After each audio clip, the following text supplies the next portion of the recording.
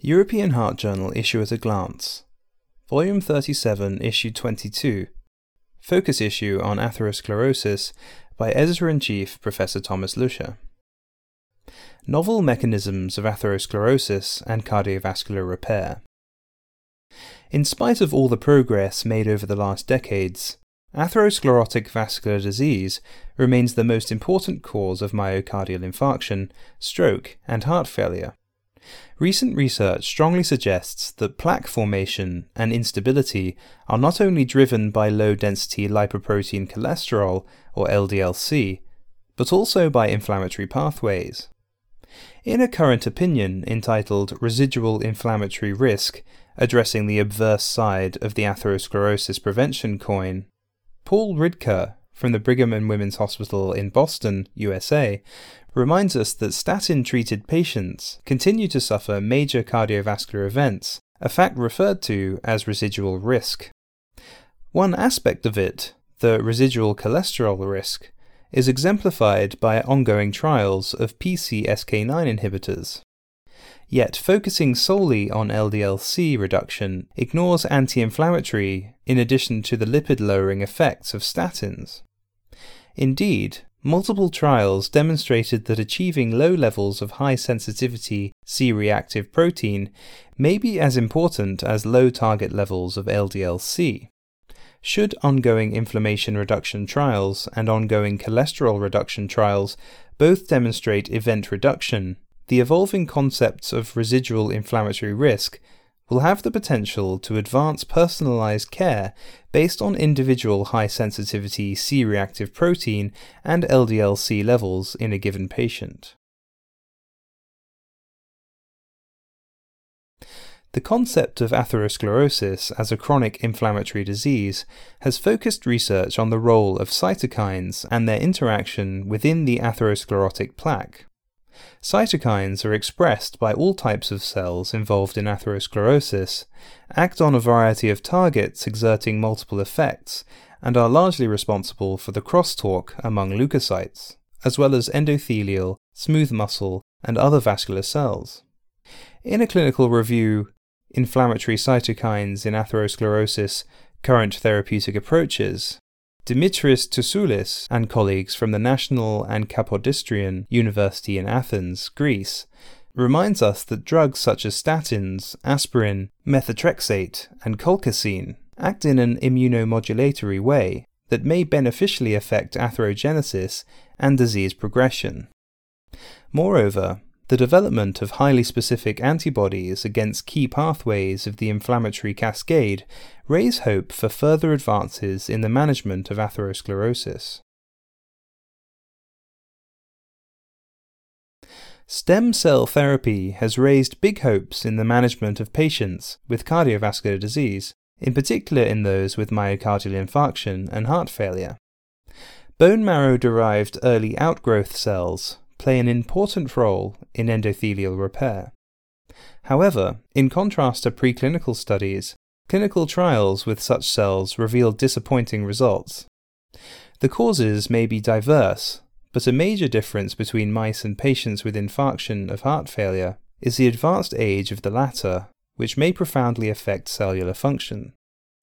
In an EHJ brief communication entitled Reprogramming Aging and Longevity Genes Restores Paracrine Angiogenic Properties of Early Outgrowth Cells, Francesco Paneni and colleagues from the Karolinska Institute in Stockholm, Sweden, and the Center of Molecular Cardiology of the University of Zurich, Switzerland, demonstrate that key lifespan genes involved in reactive oxygen species, i.e. the mitochondrial adapter P66SHC and the AP1 transcription factor JUN-D, contribute to the dysfunction of early outgrowth cells in elderly humans. Of note, early outgrowth cells isolated from aged individuals displayed P66SHC gene upregulation and reduced JUN-D expression. Deregulation of P66SHC and JUN-D in aged early outgrowth cells led to upregulation of NADPH oxidase, reduced expression of manganese superoxide dismutase, and increased reactive oxygen generation. Importantly, This was associated with an impaired migration of mature endothelial cells induced by early outgrowth cells. Secretome profiling revealed that in conditioned medium collected from aged early outgrowth cells, angiogenic chemokines such as stromal-derived factor 1 and monocyte chemoattractant protein 1 were deregulated. Interestingly, p66-SHC silencing or JUN-D overexpression blunted age-related O2 production via the NADPH/manganese superoxide dismutase axis and restored paracrine angiogenic potential of aged early outgrowth cells. Thus, reprogramming of aging and longevity genes preserves early outgrowth cells' functionality by affecting their paracrine properties. These findings may set the basis for novel therapeutic strategies to improve for vascular repair after injury and in cardiovascular disease in the elderly. Circulating microRNAs, or MIRs, are increasingly recognized regulators of the atherosclerotic process.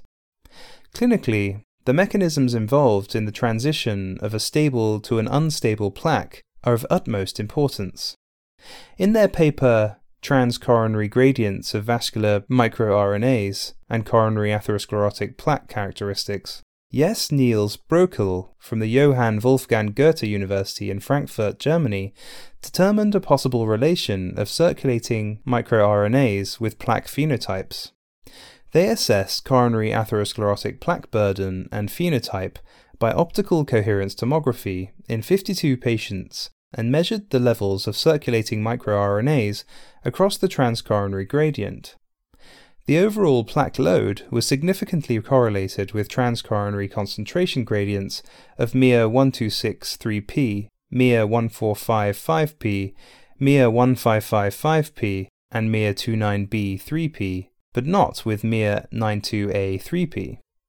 Interestingly, in patients with thin cap fibroatheromas, higher transcoronary gradients were observed, particularly for MIR1263P, MIR1265P, and MIR1455P. Of note, transcoronary gradients of MIR1263P, MIR1265P, MIR1455P, MIR29B3P, and MIR1555P predicted the presence of thin cap fibroatheromas. Moreover, aortic and venous coronary sinus levels of MIR29B3P were inversely correlated with plaque fibrosis, a finding that is in line with the antifibrotic activity of MIR29B3P. Thus, the overall plaque burden and phenotypes appear to be associated with changes in the kinetics of circulating MIR concentrations across the coronary circulation. These provocative findings are discussed in an editorial by Amir Lehrman from the Mayo Clinic in Rochester, Minnesota, USA. Endothelium-derived nitric oxide, or NO, is an important regulator of the cardiovascular system. Endothelial dysfunction is an early step in the development of atherosclerosis. Increased formation of superoxide anions by NADPH oxidase NOx1, 2, and 5 reduces NO availability and can lead to endothelial dysfunction. In contrast, recent evidence supports a vasoprotective role of H2O2 produced by NOx4, the main endothelial isoform.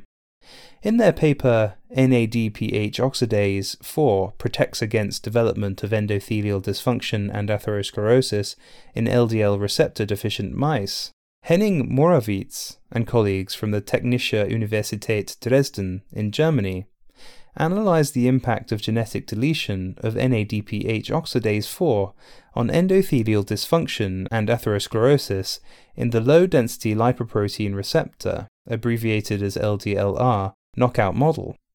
While under physiological conditions, loss of NOx4 did not influence endothelial function, high-fat diet led to impaired endothelial function, and atherosclerotic plaque burden in NOx4/LDLR mice. In this setting, loss of NOx4-derived hydrogen peroxide was partially compensated for by NO synthase upregulation. Using optical coherence tomography in the murine saphenous artery in vivo, an altered flow-mediated dilation was noted in NOX4 mice. The authors conclude that NOX4 supports endothelial function under physiological and pathological conditions. Loss of NOX4-derived hydrogen peroxide was partially compensated for by NO synthase's upregulation, but severe endothelial dysfunction was not reversible and led to increased atherosclerosis during a high-fat diet. Besides cytokines, mediators released from adipocytes have also been recognized to play a role in inflammation. In a basic science paper, CTRP1, an adipokine marking and promoting atherosclerosis, Raffaella De Catarina from Chieti, Italy, investigated the vascular effects of the adipokine C1q/TNF-related protein, CTRP1. To do so, they analysed CTRP1 serum levels of 451 patients with coronary artery disease and 686 controls, as well as in coronary endarterectomy specimens, non-atherosclerotic internal mammary arteries, aortic atherosclerotic plaques, and non-atherosclerotic aortic samples. CTRP1 levels were higher in sera, endarterectomy specimens, aortic atherosclerotic plaques, and peripheral blood mononuclear cells of patients with coronary artery disease compared to controls, and were related to disease severity. In human endothelial cells, peripheral blood monocytes and THP1 cells, CTRP1 production was induced by inflammatory cytokines expressed by adhesion molecules and induced p38-dependent monocyte endothelium adhesion in vitro and the recruitment of leukocytes. In APOE mice, compared with saline, intraperitoneal injection of recombinant CTRP1 promoted atherogenesis, an effect that was attenuated in CTRP1/APOE double knockout mice compared with APOE mice. TNF-alpha-induced adhesion molecules and cytokines expression was lower in primary endothelial cells and macrophages from CTRP mice than in controls. The authors conclude that CTRP1 is a marker of atherosclerosis in humans and promotes atherogenesis in mice. The paper is accompanied by an editorial by Victor van Hinsberg from the VU University Medical Center in Amsterdam, the Netherlands. The editors hope that this issue of the European Heart Journal will find the interest of its readers.